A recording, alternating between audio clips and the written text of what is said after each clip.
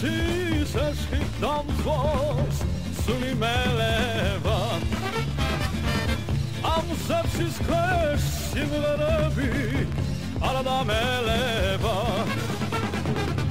Padlima sam švenemos, vidstajemo nos, bili si ošen skapari, i aragego. Hello, everybody, and welcome to Reimagining Soviet Georgia. My name is Brian Gigantino. First and foremost, I want to give a huge and heartfelt thank you to our patrons. For those who have committed to donating $5 or even $10 a month, you are helping make this project not only a reality, but one step closer to actualizing our vision. For those who have the means, please visit patreon.com/reimagining Soviet Georgia and consider becoming a monthly patron. Every single cent counts in helping us maintain the project and expand the scope of what we do. I'd also like to give a big shout out to our listeners. Every single episode that we've had and released up to this point has seen an increase in listenership. This is really exciting for us, and we promise that there's more to come. Thank you so much for listening. And if anybody has any comments, questions, or suggestions, please feel free to email us at reimaginingsovietgeorgia@gmail.com, like our page on Facebook, or join our Facebook group.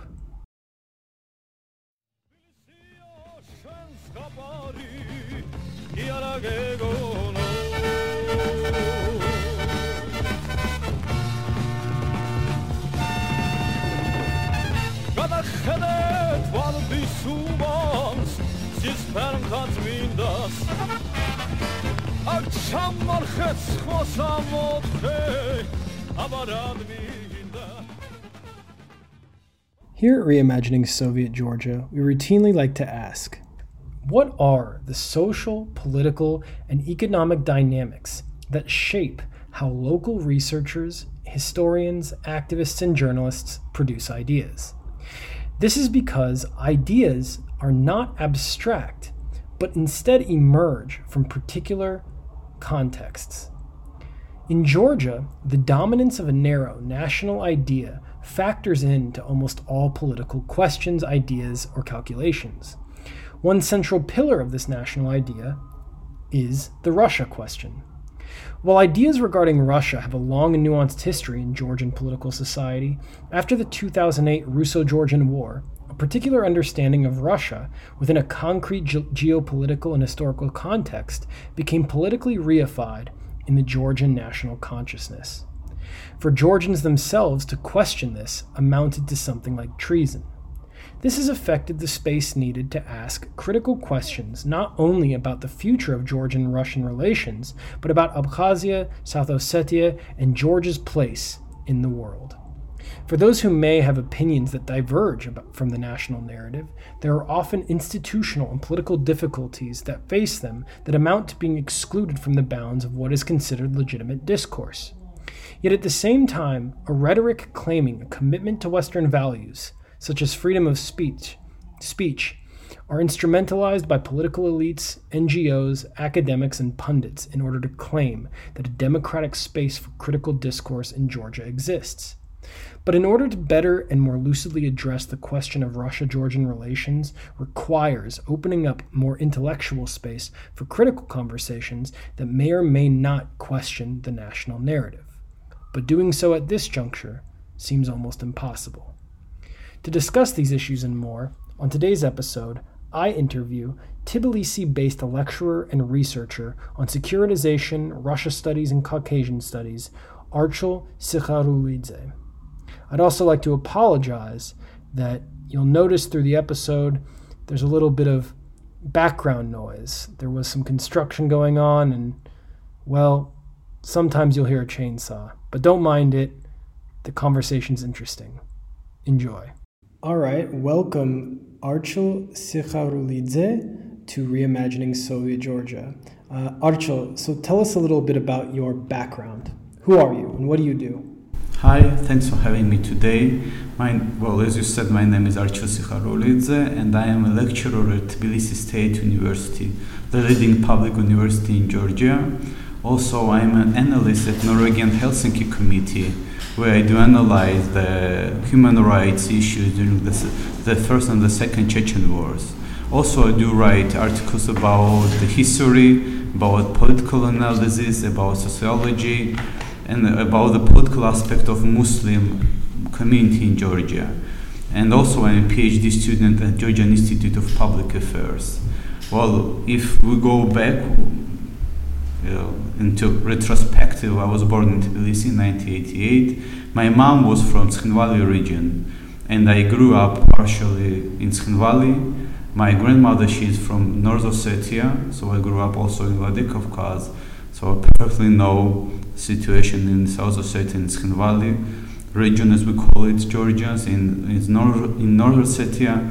And also I know on the speaking level Ossetian language. So currently I am writing articles, collaborating with Friedrich Ebert Stiftung Armenia, with MGIMO, Moscow State University of International Relations, and we're working on memory identity. How in Georgia, Armenia, and Azerbaijan people do reconstruct the history. So what is it about your identity that is, half Ossetian, half Georgian, but not just identity, your experience spending time in Ossetia, Vladikavkaz, and in Georgia? How does that affect your research and what you write about and what you know? What you can see about the situation there? I always say that as a citizen of Georgia, I feel myself as a Georgian, but I always remember that I'm half Ossetian. I think the problem here is that when I was a small child, I never felt that I was not non-Georgian in Georgia. I think I need to thank my father for that. But in Ossetia, when I was in Vladikavkaz or in Higher Fiagdon, Verkhny Fiagdon, this is a village in the mountainous part of North Ossetia, they always asked me whether I am Georgian or Ossetian. So I always felt this in Ossetia.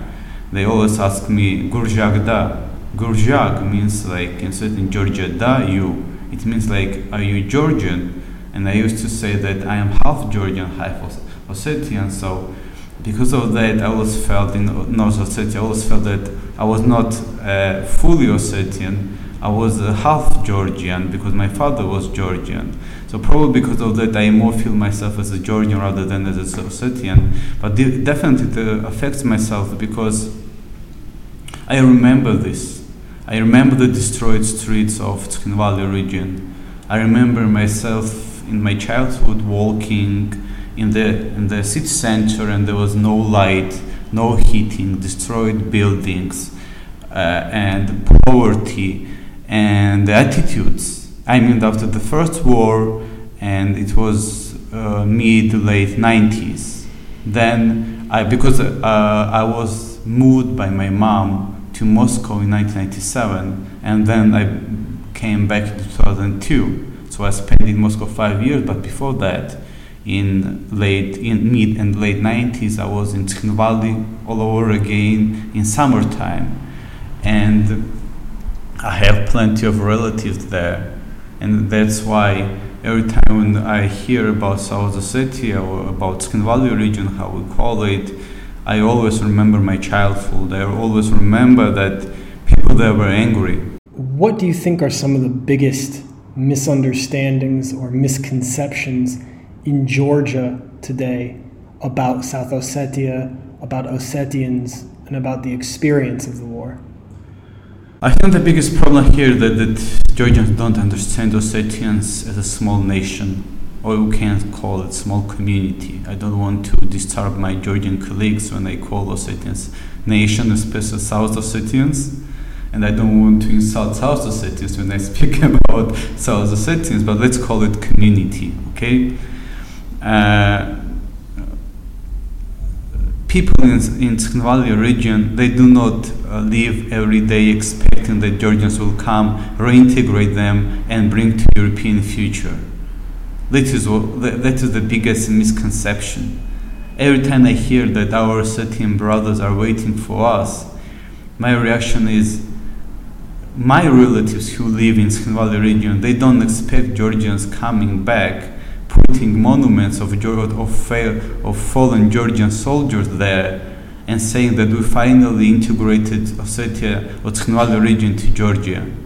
This is the biggest possible mistake that I ever hear. But I know that there are some Georgian scholars, thanks God, who also mention this. And I do think that Georgians must realize Tkhinvali region is not a place where people pray for Georgians. This is a place with a small community who suffered a lot. And like Georgians, who are small in comparison with the Russians, they have much more pain in their historiography. For them, a war with what they call it a war with the Georgians, is even more dramatic than for us war with the Russians. And how so? How would you compare that? For example, this way that Georgians imagine Russia versus the way that the Ossetians imagine Georgia? Well, I mean, I had a small experience communicating with youth from Abkhazia, and I remember the representative of this youth, he spoke about the Georgians as we were barbarians who tried to occupy Abkhazia, tried to destroy Abkhazian people. And I remember I told him that to clap you need two hands. You cannot just take and blame everything on Georgians. The same is here. Georgians blame everything to Russia, and Ossetians blame everything to Georgians. This is a perfect comparison, I think.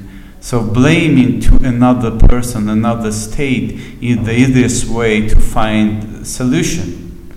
But I would like to outline that we speak about reconciliation here. Reconciliation means that you recognize your own mistakes. And I don't think the Georgians, as a bigger nation, bigger society than Ossetians, recognize its mistakes. And I don't think that Ossetians are ready to recognize their mistakes. I think that Ossetians still live in this trauma, in this drama. And instead of sending them these messages, let's live together, let's forget about everything that happened, we need to really reconcile. We need to really recognize our mistakes, not on a demagogic level. What we hear, like we will probably all remember this, there was like social movement, let's live together. Yeah, can you talk a little bit about this social movement? Yes, there was a social movement. I don't remember how it was called, but it was with regard to Abkhazia, and there was like a statement meaning unity. Oh, yeah. And the Georgians used to repeat this unity in Abkhazia and in Georgian, and then there was a really perfect article where Abkhaz wrote that this does not correlate, this does not work, because in Abkhazia, unity with whom? With Georgians who intervened to Abkhazia, who used tanks to take Abkhazia by force. So this once more showed that there was a theory or hypothesis that more time goes, less painful it will be for Georgians and Abkhazians. For Georgians, yes, it is true, because Georgia is a bigger society. We are moving forward. But for Abkhaz and for Ossetians, this is not something that is happening. Instead of that, we're seeing bigger distance, abyss, between Abkhaz society, Ossetian society, and Georgian society. The youth in Abkhazia and South Ossetia, they didn't forget anything. They remember perfectly how many of their relatives died there, how many bombs have fallen there. While in Georgia, the new generation is totally detached from that.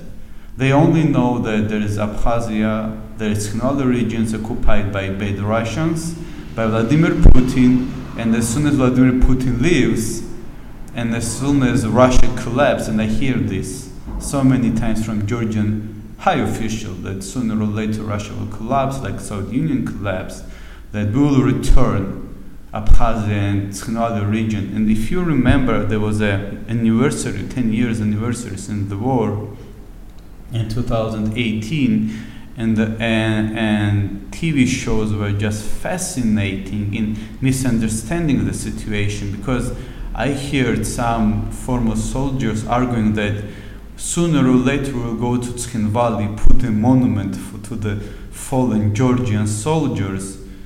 And my reaction was, wait a minute, if you speak about reconciliation, it means you must reconcile. You cannot go to the city center of Tkhinvali, put the monument for fallen Georgians. What about the fallen Ossetians? What about the fallen Abkhaz people? What about those who fell there too? That is when I realized that, unfortunately, my colleague from Tbilisi State University said that I didn't expect that after 10 years the situation will be even worse. So in the past 10 years, you're saying that in Georgian society, the understanding of the condition and the position of the Ossetians, and maybe even the Abkhaz as well, hasn't changed and hasn't really gotten better. It's gotten worse. It not only hasn't changed, but it got worse because the new generation who grew up on demagogic and on populist statements. If you on the statement that my country is occupied by Russia, we all understand this. Obviously, Russia has occupied 20% of Georgia. It's recognized this 20%. Okay, but I wrote for OEC Media an article that this is not the land without people, like it was in Palestine, the people without land and land without people. There are people on that land.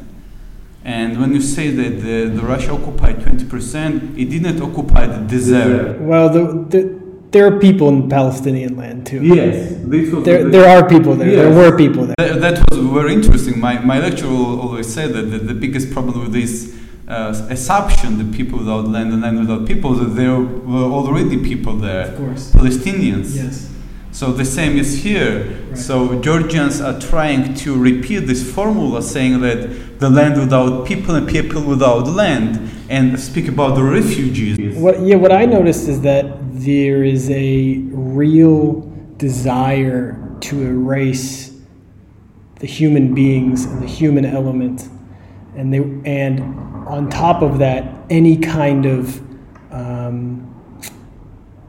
agency that Abkhazian people or Ossetian people would have, number one. And then number two, there's a mythology about the inability for Georgians and Abkhaz or Georgians and Ossetians to live together in a way, Yeah. And I think that there's this attempt to say that either they're not really Abkhaz or Ossetians, they're actually Georgians, or there's an idea that says, these people, much like, Azeris or even Armenians sometimes, are so different that there's no possible way we can live together. I can agree with the first point, definitely, that there is an attempt to show, as we argued previously, that there is no one there.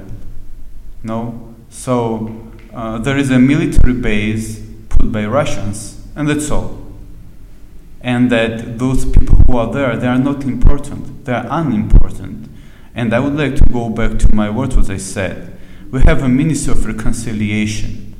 If we do argue that people who are there are unimportant, and that these people, in comparison with the refugees we have, and we have 300,000 refugees in Georgia from Abkhazia, if they are unimportant, then with whom do we reconcile? I think this is the biggest question that we should ask ourselves. As I said, to clap you need two hands. If you recognize that there is on the other hand, we need to recognize that there are people we need to reconcile. And about the second point that you mentioned, I think that at some point the accent on Russia is so strong that Georgians forget that it's not Russians there. There are Ossetians also. We speak about 10,000 Ossetians living in Tskhinvali region. Yes, of course, we have a military base where there can be also 10,000 Russian soldiers, but what about another 10,000 Ossetians there? What about Abkhazians who are in Abkhazia? And what I frequently hear is that there are also Armenians, Russians buying lands, and okay, let's imagine that in Abkhazia we have minority of Abkhazians. So if I can understand this really quick, what you're saying is that in Georgia, the focus, the hyper-focus on Russia as the threat that is occupying Georgia, it wants to destroy Georgia, this idea basically prevents Georgian political society from being able to understand the most important thing in the question about Abkhazia and South Ossetia, which is the fact that in these two places there are actually people, Abkhaz and Ossetians. 100% right. You know, there is still a very prominent German politician, Dieter Boden, probably you know him. He was working on Abkhazia. And I remember he was dissatisfied with what happened to Palata Zakariashvili, the former Minister of Reconciliation. Why he was fired? Why Palata Zakariashvili was fired? You should ask yourself. Because his approach was, let's speak with these people. Not with the Russia, not with the Geneva coordination format.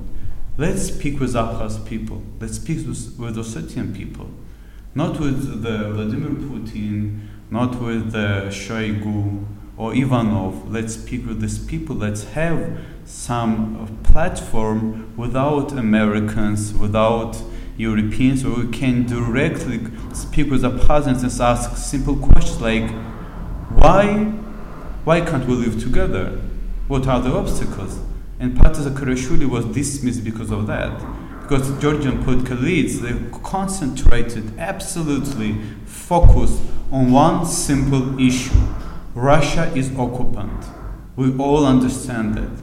And Dieter Boden, I remember why I remember Dieter Boden, he said, if someone expects that at some point Russians simply leave and then Georgians will come to Abkhazia and hug Abkhazian friends, this is the biggest mistake that I can ever imagine. You mentioned a number of times that the process of reconciliation with Ossetians and Abkhaz has gotten worse. And we just discussed how the Russian question has played this huge role in that. But also the other point, and this pertains to the article that you recently wrote about the European Union and Georgia's history or non-history of being a part of Europe. I'm curious how the role of Western funds, nonprofits, grants, and a political dependence on the promise of European integration or Atlantic integration, joining NATO, what role this plays in preventing the ability for Georgian society to reconcile with South Ossetia and Abkhazia. And I bring this up because the way I see it is that the obsession with Russia is fueled in part by this idea that there is the European Union in the West and there is Russia, and they are in a historical post-Cold War, post-Soviet tension, geopolitical tension, political tension, and that Georgia's role is to choose between the East and the West. And as we know, that this is a not true, and that this is it's a much more complicated dynamic. But what's interesting is that the European Union giving so much money to these reconciliation efforts, making demands of the Georgian state in the reforms that it will introduce in order to get funding or get support, yet at the same time is politically reinforcing the thing that actually makes reconciliation impossible. And so I'm curious, what do you think about that? Do you think that that's, what does the role of the European Union and the United States mean for reconciliation on the Abkhaz and the Ossetian? I will bring the formula which we use when it comes to the Kremlin, to the Moscow. The Kremlin has a few towers. What it usually means that the decision is not being made only in one place, only by Vladimir Putin. Maybe he is the chief commander, but still there are different sources of information, different towers, different interest groups which affect the decision-making process. So when we speak about America and EU, I think that they both have different towers. So definitely there is a neoconservative group like McCain Institute who probably say that you should either decide you are with us, with the US, with the West, or you are with Russia, and maybe they have some strict demands. And maybe they affect, because definitely when they give grants, scholarships, you have obligation to sign the document and say that, yes, I do share your values, yes, I do follow the rules, yes, I do accept the term that you put in.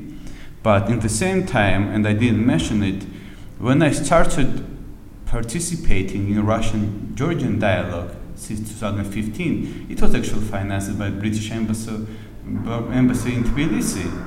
So it was the British Embassy in Tbilisi supporting Georgian young scholars to meet Russian fellow colleagues. And I remember we had a perfect visit in Moscow and in Grozny, in Chechen Republic. For the first time since the Second Chechen War, the Georgian delegation visited Chechnya. It was a unique case. So what I want to say here is that definitely there are powers in US and in EU who would like to force Georgia to make this, solid decision and to separate Georgia from Russia. But in the same time, I think that majority of European, our colleagues, grants and scholarship, their goal is not to push Georgia away from Russia, but to make Georgia Europeanized, as we call it, to make Georgia European. But they do not demand from Georgians to become fanatics of this European path.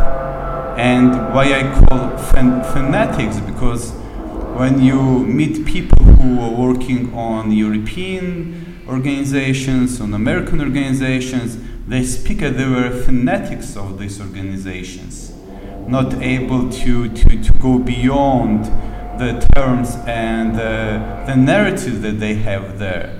And this is definitely complicates life. For example, I know there was a case when representatives from separatist regions or from Russia met Georgian officials. They wanted to speak Russian, and the reaction was, we do not speak Russian, Russia is the occupant, and we refuse to speak Russian. If you refuse to speak Russian, the question here is, how are you going to talk with the Abkhaz and Ossetians? You do not know Abkhaz language, you do not possess Ossetian language. How are you going to speak? What is your main language of communication? I think this is very important to ask yourself. When we speak about this, just an example, European integration and visa waiver issue, and we try to attract people from Abkhazia and Ossetia, yes, but for them, their main center of attraction is the Russian-speaking world and not English-speaking world. And this is very important to understand.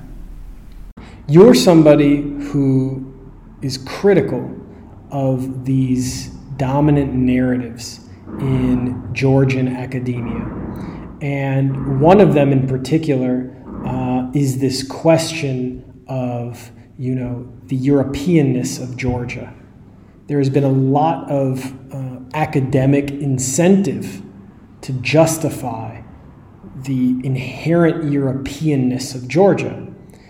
And as we know, there is a historiographic tradition where Georgia's Europeanness has been long discussed. But the other side of it is that it's always been a question about whether or not this is true. If it is true, what does it mean, right? There's a difference between, say, aristocratic 19th century Georgian nobility and social democrats, and then in their expressions of what Europeanness and the EU, or Europeanness, in Europe mean. And so what do you, as a scholar in Georgia who tries to complicate some of these very embedded and entrenched narratives, how do you approach this problem? Do you come across any pushback or criticism for the types of ideas that you talk about? And what are some ideas maybe that you have that push back against some of these dominant narratives in Georgia? Well, first of all, when I criticize the idea of Europeans, I do not criticize it meaning that Georgians are not Europeans. I mean, nowadays, I think that Georgia is a classical Eastern European country. I think that Georgia is an Eastern European country because Georgia finally started thinking about the Europe in general. So what I mean here that previously, before 2012, 2020, 2021, everything that used to come from Europe was accepted here as sacred, as something that we cannot debate. Nowadays, thanks to political elites in Georgia, we can finally debate issues. And I think this is something that transforms Georgia from being post-Soviet country to Eastern European country. We started criticizing Europe, finally. We started questioning ourselves, is Europe Europe? Is Georgia Europe? And if it is Europe, how far we can go in becoming European? That's very interesting, especially when it comes to LGBTQI pride, probably, that rise some tremendous issues. How Georgia is going to be European if Georgia is not ready to accept some values that is entrenched and embedded in European Union. This is the first issue. The second issue that I always ask myself, if Georgia is a European country, and you probably know that some Georgians argue, and Salome Zurabishvili, the current president of Georgia, said that Georgia is one of the oldest European countries. I ask myself, but where was the Europe by that time? And if Georgia is the oldest European country, then please show me where Georgia is mentioned in European historiography. Just some 10, 15 years ago, Georgia actually was put to Asian countries, not to Eastern European countries, not to Europe at all. And finally, what I usually criticize highly is that if Georgia is not the oldest European country, and I do think that Georgia is not the oldest European country, when was the time when Georgia started becoming the European country? And what do you mean saying European? I think this is a very interesting question. That there's a construction of what European means, right? There's a political basis. European is not a trans-historical category. Well, look, if we speak about liberal values, liberal democracy, if we speak about all these issues that we have countries that have the same but they are not European countries. If we speak about European future for Georgia, we are still not European country because we are not members of European Union. So the first question I have, Georgian Europeans comes from what? You mentioned the First Republic, the elites who aspired to get connection with the Germany and Great Britain, but these were elites. In my article, I mentioned that the famous formula, I am Georgian, thus I am European, said by Zurab Zhvania. This was the slogan of a very small group of people. Even nowadays, if you come out in Tbilisi and ask, are you European? People will not understand what do you mean here. And that is what I criticize in my article. Well, that's what I ask myself. I ask myself, in what way we are Europeans, when we started being European, and what does being European actually mean? What actually I hear from my friends, all my friends from EU, when they come, they say, you are not a member of European Union, but you have so many European flags. Why? And I say, I don't know actually. But there's the general assumption that by putting flags, we show our aspiration to become member of European family. So that is my criticism. I do not criticize Europeans as a future for Georgia, but I have serious questions. When, how, in what kind of Europeans we are, and I don't have answers, because as I said, Georgian historians with help from external grants and scholarship, they do construct Georgian historiography. They do build the new blocks every day, but you cannot understand where is the beginning and where is the end of that construction. And it's not a secret for everyone in Georgia that Georgian historians, they do not study history. They construct history. What is the difference between studying history and constructing history? Studying history is when you are absolutely objective, more or less. I meaning that, for example, when your goal is to prove that Georgia is a European country, it means that they are constructing history. When your goal is to just look whether Georgia is a European country, that is what I mean studying history. For example, every time in international relations, when we are expressing some hypothesis, then we are trying to find some materials that can prove or disapprove our views. If there is not enough proof, it means that we cannot prove our hypothesis and we abandon it. We are looking for other materials. The same is here. When a historian aims to prove by all means that Georgia is a European country, it means that it has some incentives. It has some motives. It's not objective in its main goal. Because the main goal here is not to study Georgian history, but main goal is to prove that Georgia is a European country. These are two absolutely different issues, and I would like to bring one case. When I applied for my PhD, I sent a research proposal about Georgia. My German colleague wrote me back, do you think as a Georgian you are eligible to write paper about Georgia because maybe you are not objective in your considerations, in your assumptions, because you are a member of this process. Maybe you will have incentives and motives to prove something that is not there. I could not understand this, but now I understand.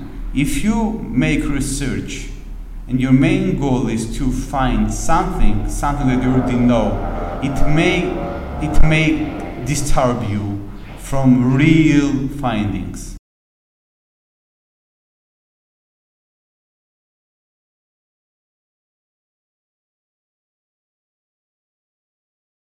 You mentioned earlier that you have this term, scholarly patriotism. Yes.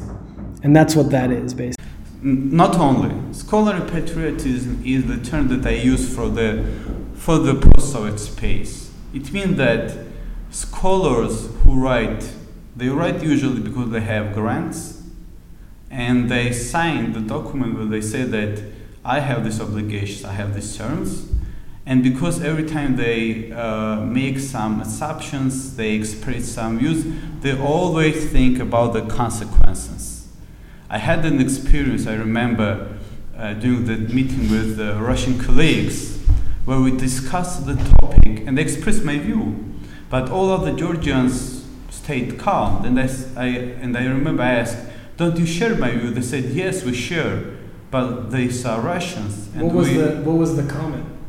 It was about, I don't remember, about Abkhazia or about Ossetia, but they said they are Russians, we are Georgians, we are citizens of Georgia, and we cannot express this view openly. I remember my comment was, "But why did you come here then?" As a scholar, I came here to openly discuss the issues. I'm not a diplomat. You know, it's funny because I was told by a Georgian academic that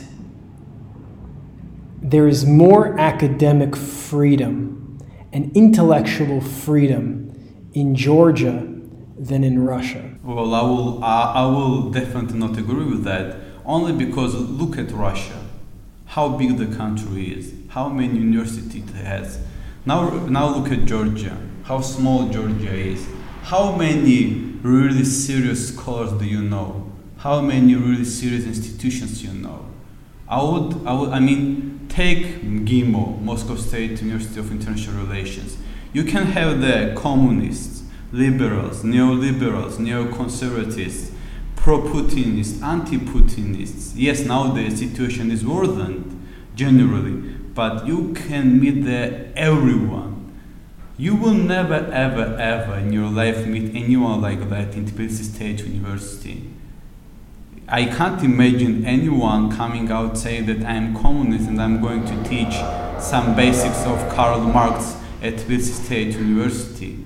I can't imagine myself as someone teaching, for example, at Tbilisi State University, some critical thinking about the Europeans of Georgian identity. And you know, all of what you're saying, you know, our project, we're investigating the Soviet past of Georgia. Yes.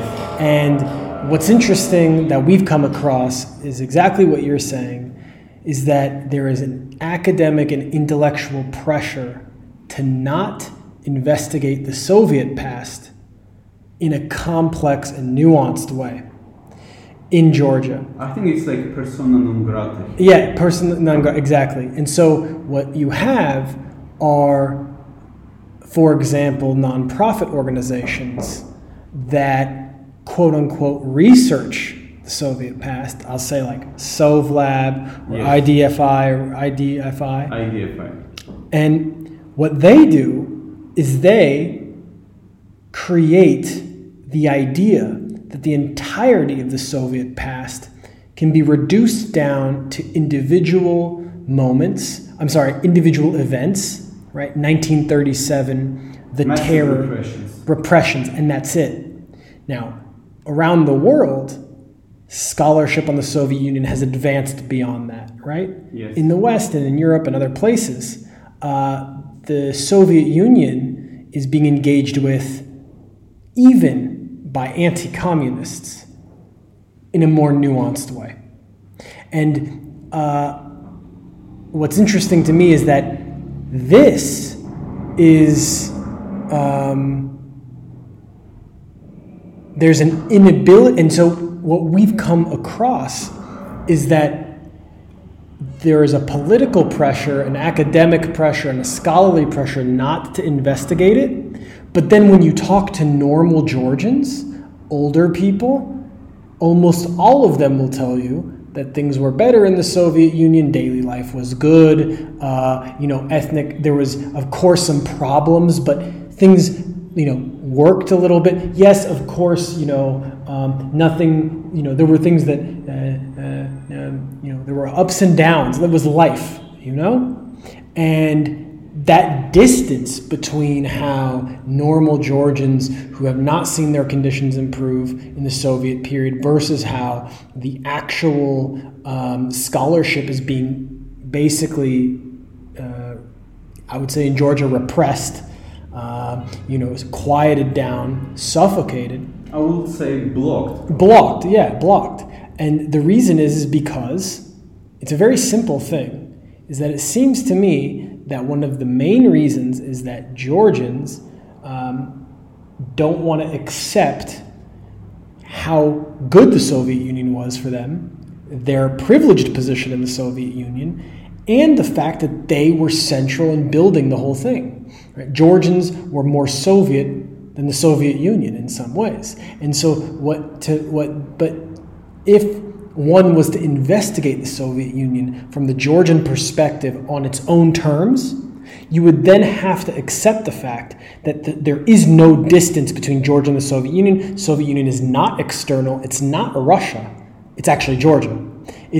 Georgia is as much Soviet as Russia is, you see? Yes. And that, it's been shocking to me how historians here don't want to really accept this. But instead what you have are Western-funded NGOs who do things like, we are going to, talk about the repressions, 1937 only, or we are going to use the archives, the party archives, for example, near Akhmeteli Theater, yes. That they want to use those archives for what? Not nuanced historical research, but to help the families who were victims of repression get money from the state. And that's fine, but it doesn't do justice to this very multi-layered, dynamic story. And also, last thing I'll say is the development that happened, right? On a non-political, if we just talk about economics, right? The development that happened in Georgia during the Soviet period, industrialization, economic development, integration with the surrounding republics, right? Integration with the Soviet markets, and then even more, people don't want to talk about this, the economic reforms undertaken by Shevardnadze, which were so good in Georgia that they then spread them throughout the rest of the Soviet Union, right? Georgia was an experiment within the Soviet system to build efficiency within the industry, and in the 70s. I think you are very right in saying that, just a few days ago I had a meeting with my Russian colleague who said that he had interviews with Georgian scholars, and Georgian scholars said that we applied to Shota Rustaveli Foundation, this is a leading Shota foundation in Georgia, and we said, can we investigate Russian-Georgian relations? Can we investigate Russian-Soviet-Georgian relations? They said no. So simply saying... Wait, what do you mean they said no? So, you probably know that before you apply to any grant, you can have some unofficial communication and find out what are the terms, what are the topics that you can investigate.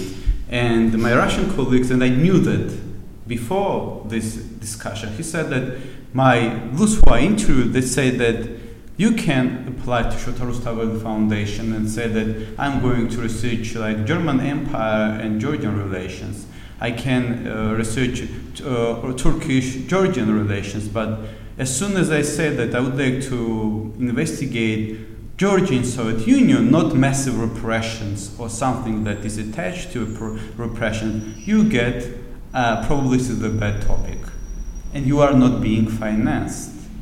I remember in 2014 when I published my book, Russia 1991-2008, in Georgian, I called the Soros Foundation and said that I wrote a book, can I publish it? And they asked me, what's it all about? I said, it's about Russia and Georgia. They said, well, Russia is not actual now.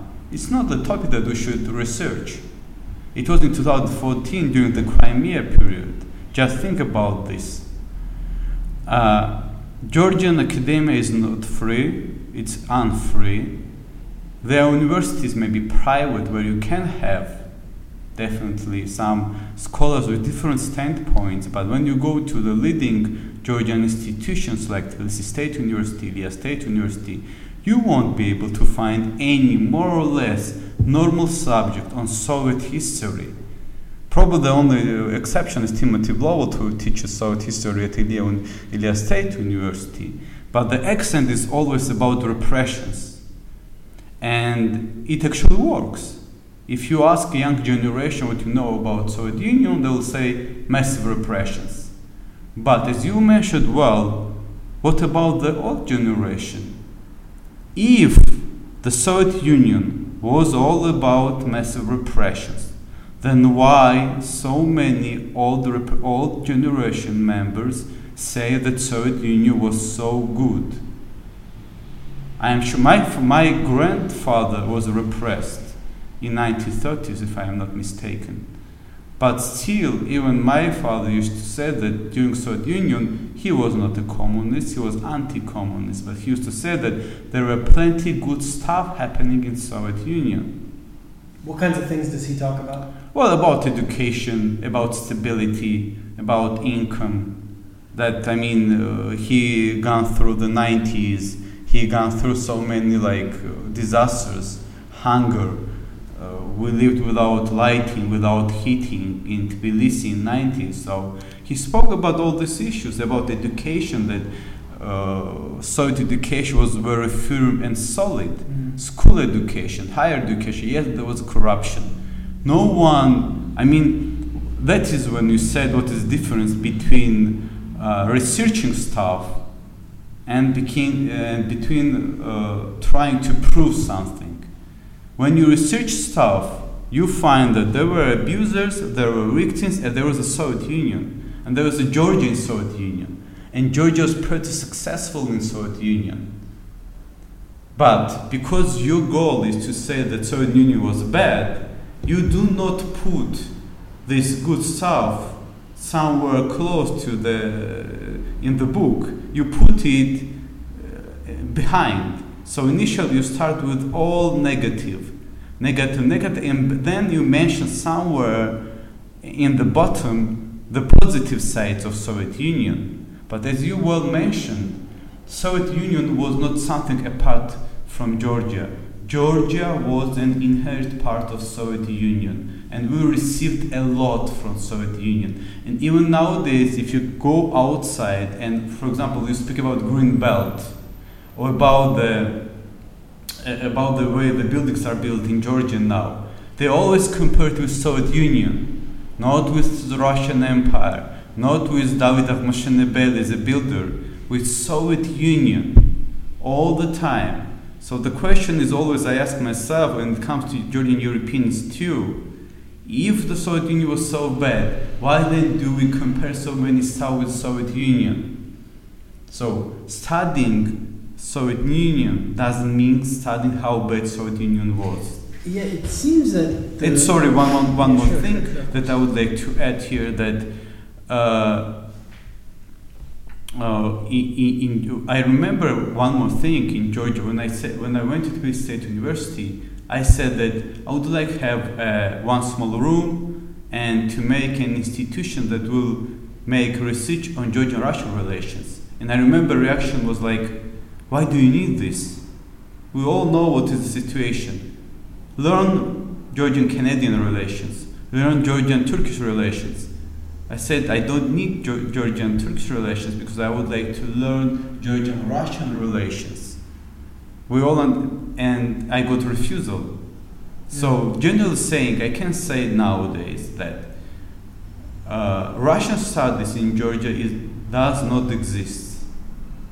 Soviet studies, I mean the same Sovlab, Soviet Research Laboratory, it does some stuff.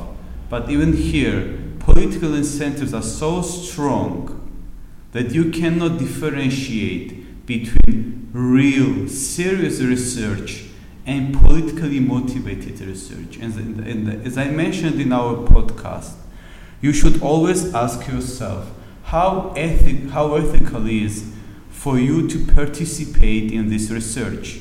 If your grandfather was murdered, assassinated by Soviets. Can you research this time frame? Probably not.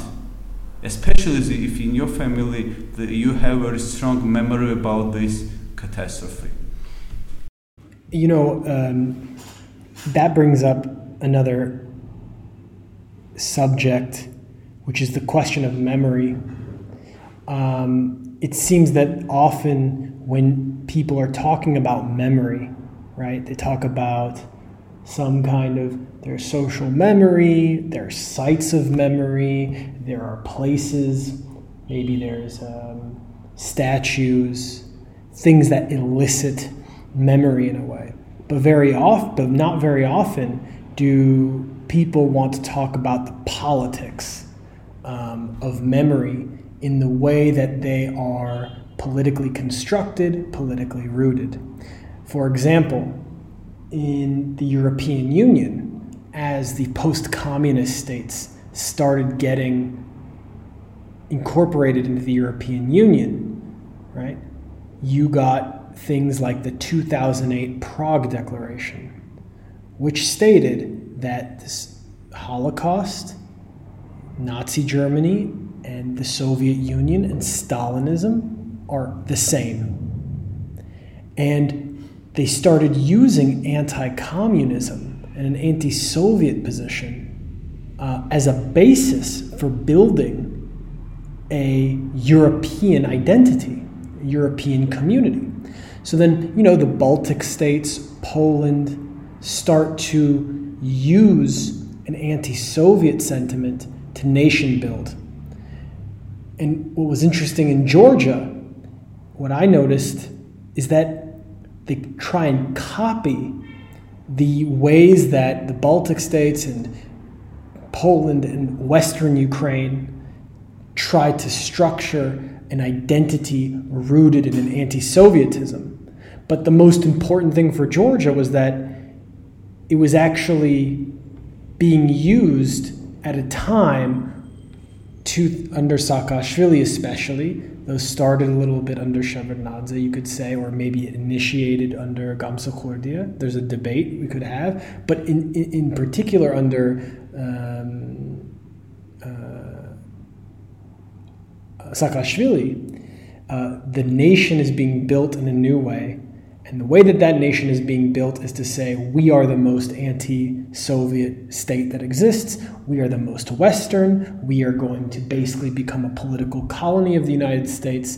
We are going to structure this new national identity of Georgia as being not only authentically European, as we've been discussing, but the most authentically anti-Soviet.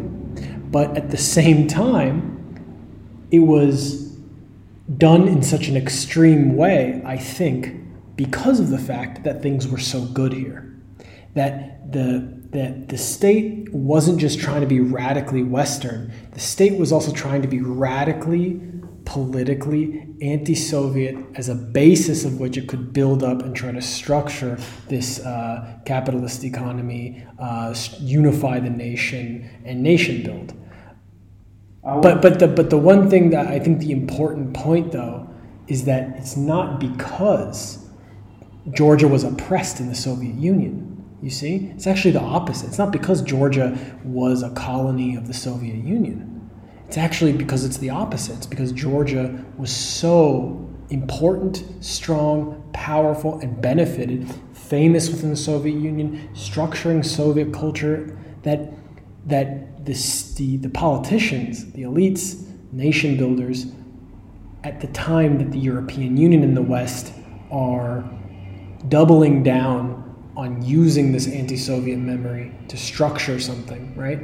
That the Georgian case says, well, we are the most authentically that, when in fact, the historical research, in my opinion, shows something quite different. Well, I think that we can all agree that Georgians were the most pro-communist during the communist regime. And I can say that we are now the most pro-European and most anti-Russian now. I think this is what Georg Derlugan, the Armenian sociologist who lives in America, perfectly said, that we just changed the side of the coin. But it is the same coin. So what we have here is that Georgians, and historical, I think it's proven. I don't think that we can argue opposite that Georgians were the most pro-communist during the Soviet regime. If you go to archives, you can find that before the 9th of April 1989, Georgians were highly communist. And at the same time, what happened next, that they turned to the highly pro-European, what means that we didn't learn anything by the end of the day. Because if we learned our lessons, we could probably realize that being European, it doesn't mean to be a fanatic. Right, and you know the other thing, just to add, is that it seems like in Georgia also very often, despite this good experience of the Soviet Union, that all negative things in the society are seen as a vestige or a result of the Soviet past. What can else actually Georgian politicians say? Well, let me first of all finish with the Poland example. I said this before. I think that we're going to the Polonization process. What does that mean? Polonization, it's like Polonizacja from Russian. It's like doing the same stuff that happened in Poland. So you probably know that in Poland, they, as you said, compared like Nazi Germany with Soviet Union, Holocaust. Yes. So what we are trying to do, we are trying to copy Poland. I said that, look, we should copy Eastern European countries, Baltic states, Poland, and Georgia is like Poland was repressed, oppressed, occupied, but this is false claim. I mean, my German colleague said that Soviet Union was probably supranational entity, not empire. So as a supranational entity in Soviet Union, Georgians lived really, really well. But as you said perfectly, people who are trying to generally emphasize that everything bad comes from Soviet Union, they try to say that even good stuff that Georgians had because Soviet Union was bad. What do you mean? What I mean, for example, Georgian economic growth. They say it is because somewhere there, like slave or labor was used. So that is the concept. I mean, even in good stuff, where you can definitely say that, well, Georgia benefited from Soviet Union, they're trying to find some excuse why Georgia lived well. Why Georgia lived well from economic standpoint? Because there was a high corruption. Georgians really knew how to corrupt money, because slavery labor was used, and so on and so forth. And you said about the when you write the issue of Poland, I cannot just avoid this topic. During Mikhail Saakashvili, there was a term called charetschileby. Maybe you know it. It means fleshed. It was when you flushed to the toilet. Sorry for this comparison, but charetschileby. It means he came and he said that everyone who was born in the Soviet Union, everyone who was more or less attached to Soviet Union, has Soviet mentality. So we need to flesh these people, get avoid from these people. And he called them charetschileby, fleshed generation. And this was, I think, an attempt to repeat the Polish model. Because you probably know that a few years ago, in Poland, they fired everyone who had the lustration. Lustration process. They fired everyone who had some connections with MGIMO, with Russia, with the Russian or Soviet past. But what is interesting, in Georgia, they would like to repeat the same, but they can't. Because if they repeat, those people who are going to do this will be fleshed too. Because their ancestors, predecessors, they belong to Soviet legacy too. That is all the anti-Soviet people come from Soviet elites. Yes. I mean, all anti-Soviet elites are ancestors, predecessors, Products of the communist elites. Yeah, definitely. So you cannot illustrate yourself, and that is what is very interesting here. During Saakashvili, there was also this new term called New Georgian. Maybe you heard about that. Mm-hmm. So, while the half of the Georgian society was fledged because they were above 35 years old, the Saakashvili's main goal, that I mentioned this in my article, was to create the New Georgian, the new generation of Georgians who would be, from his standpoint, their identity will be based on European values. And this correlates what we talked about, that Europeanness, what does it mean? But the whole idea of a New Georgian failed, actually, because Saakashvili made lots of mistakes, and we could not find a formula for New Georgian. What is New Georgian? How should we understand that? And how it fits to the idea of Europeanness? Why do you think it failed, though? It failed, though, because the reforms were, some reforms were very successful, like police reform, like tax reform. But when it comes to education, it failed.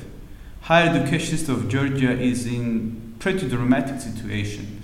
The school education is very low. And to bring new Georgian, you need to bring new education, you need to bring new generation. And the new generation is more combination of the post-Soviet legacy and the European-minded people and European-oriented people. So because of this mixture, you cannot have a New Georgian, especially when you mean what Mikhail Saakashvili meant. He wanted to totally unfree Georgians from the Soviet legacy, and by meaning unfree, he also meant the Russian language, you know?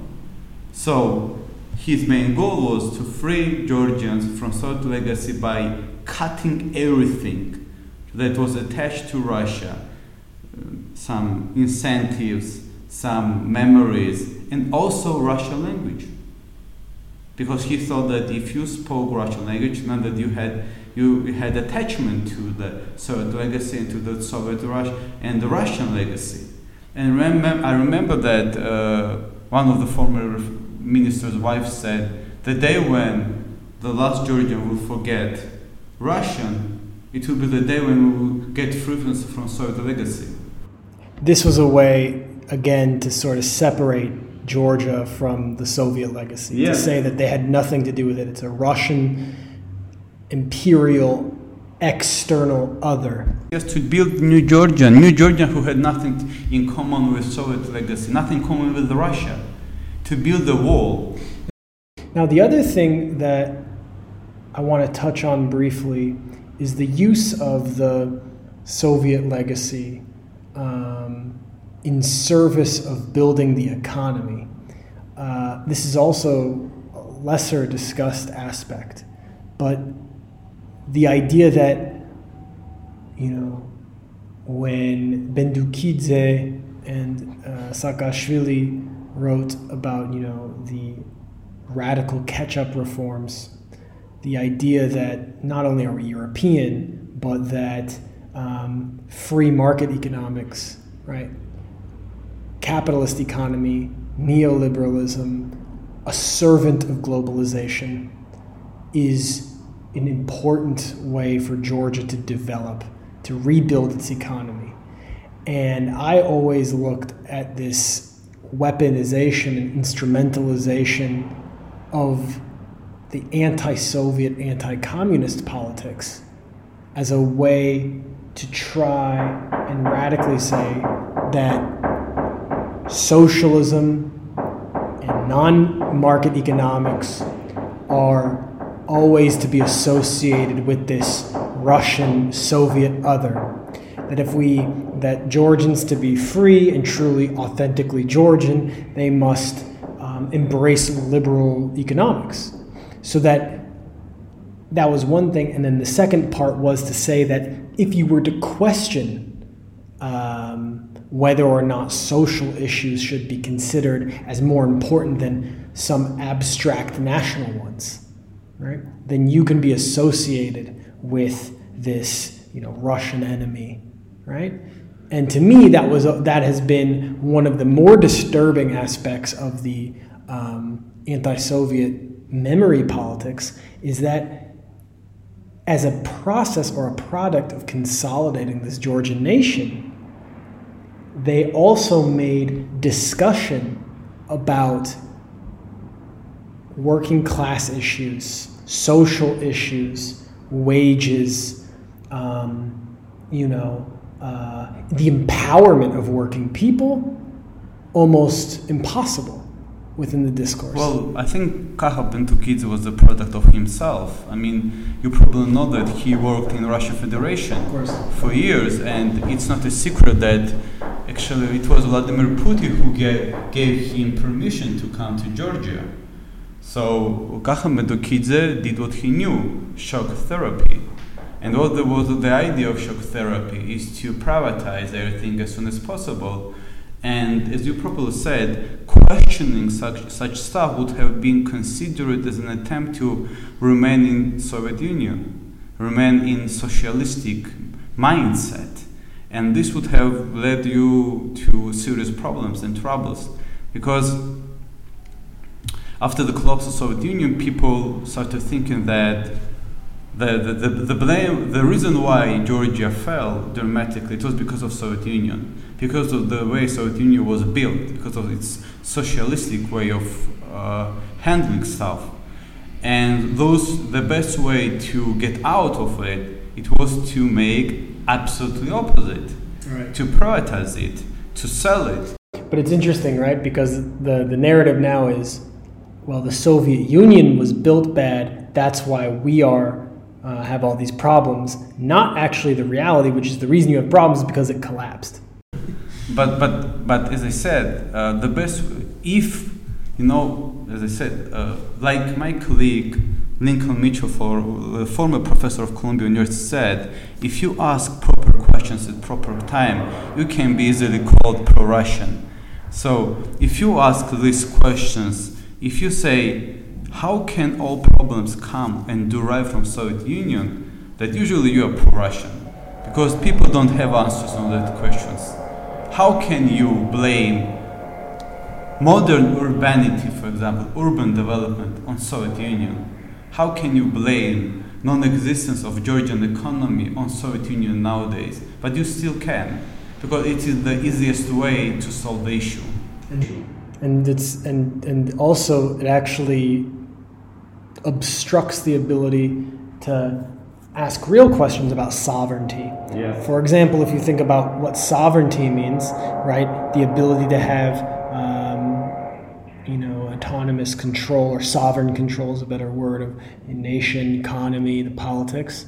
Right now, there are plenty of ways that Georgia does not have sovereignty that don't actually get interrogated because of this. Right? For example, dependence on foreign grants, or, for example, this obsession with foreign direct investment as a measure for how the economy is doing, or the freedom index for how the economy is doing. These kinds of questions, or even large development projects being outsourced to foreign companies. Right? So much of the Georgian economy is already not sovereign. So much of the Georgian political process is already not sovereign, but it's not sovereign in ways that don't necessarily have to do with Russia. No, of course not. And that's the part that another way that the hyper obsession with the paradigm and the presence of Russia, paradigm of Russia as a way to make sense of all the political problems of the country, prevents asking these critical questions. Obviously, but I think that the Georgians get used to it. I mean, I think the Georgian elites decided that Georgia is a small country, and the only way it can survive, it can give up its sovereignty, at least partially. That's why, this obsession with NATO and EU membership comes from. And that's why I think that Georgian elites are ready to give up sovereignty partially to build better Georgia, as they perceive it, better Georgia. So I'm not surprised that they are ready to do it. And you probably know that nowadays more and more social issues arise, because after the 30 years of economic development, people still question. We privatized everything. We sold everything we could have sold. Where is prosperity? Why we don't live as good as we at least lived during Soviet Union? And the answer is nowhere. And I think that's why I will say that I think that the Georgian elite has no economic plan. I think the Georgian political elite, they mainly use this NATO EU membership, Russian threat, Abkhazia and South Ossetia, Tskhinvali regions as an excuse not to provide real economic development plan. Yeah. How are we going to socially defend people? How are we going to set minimum wages? And so on and so forth.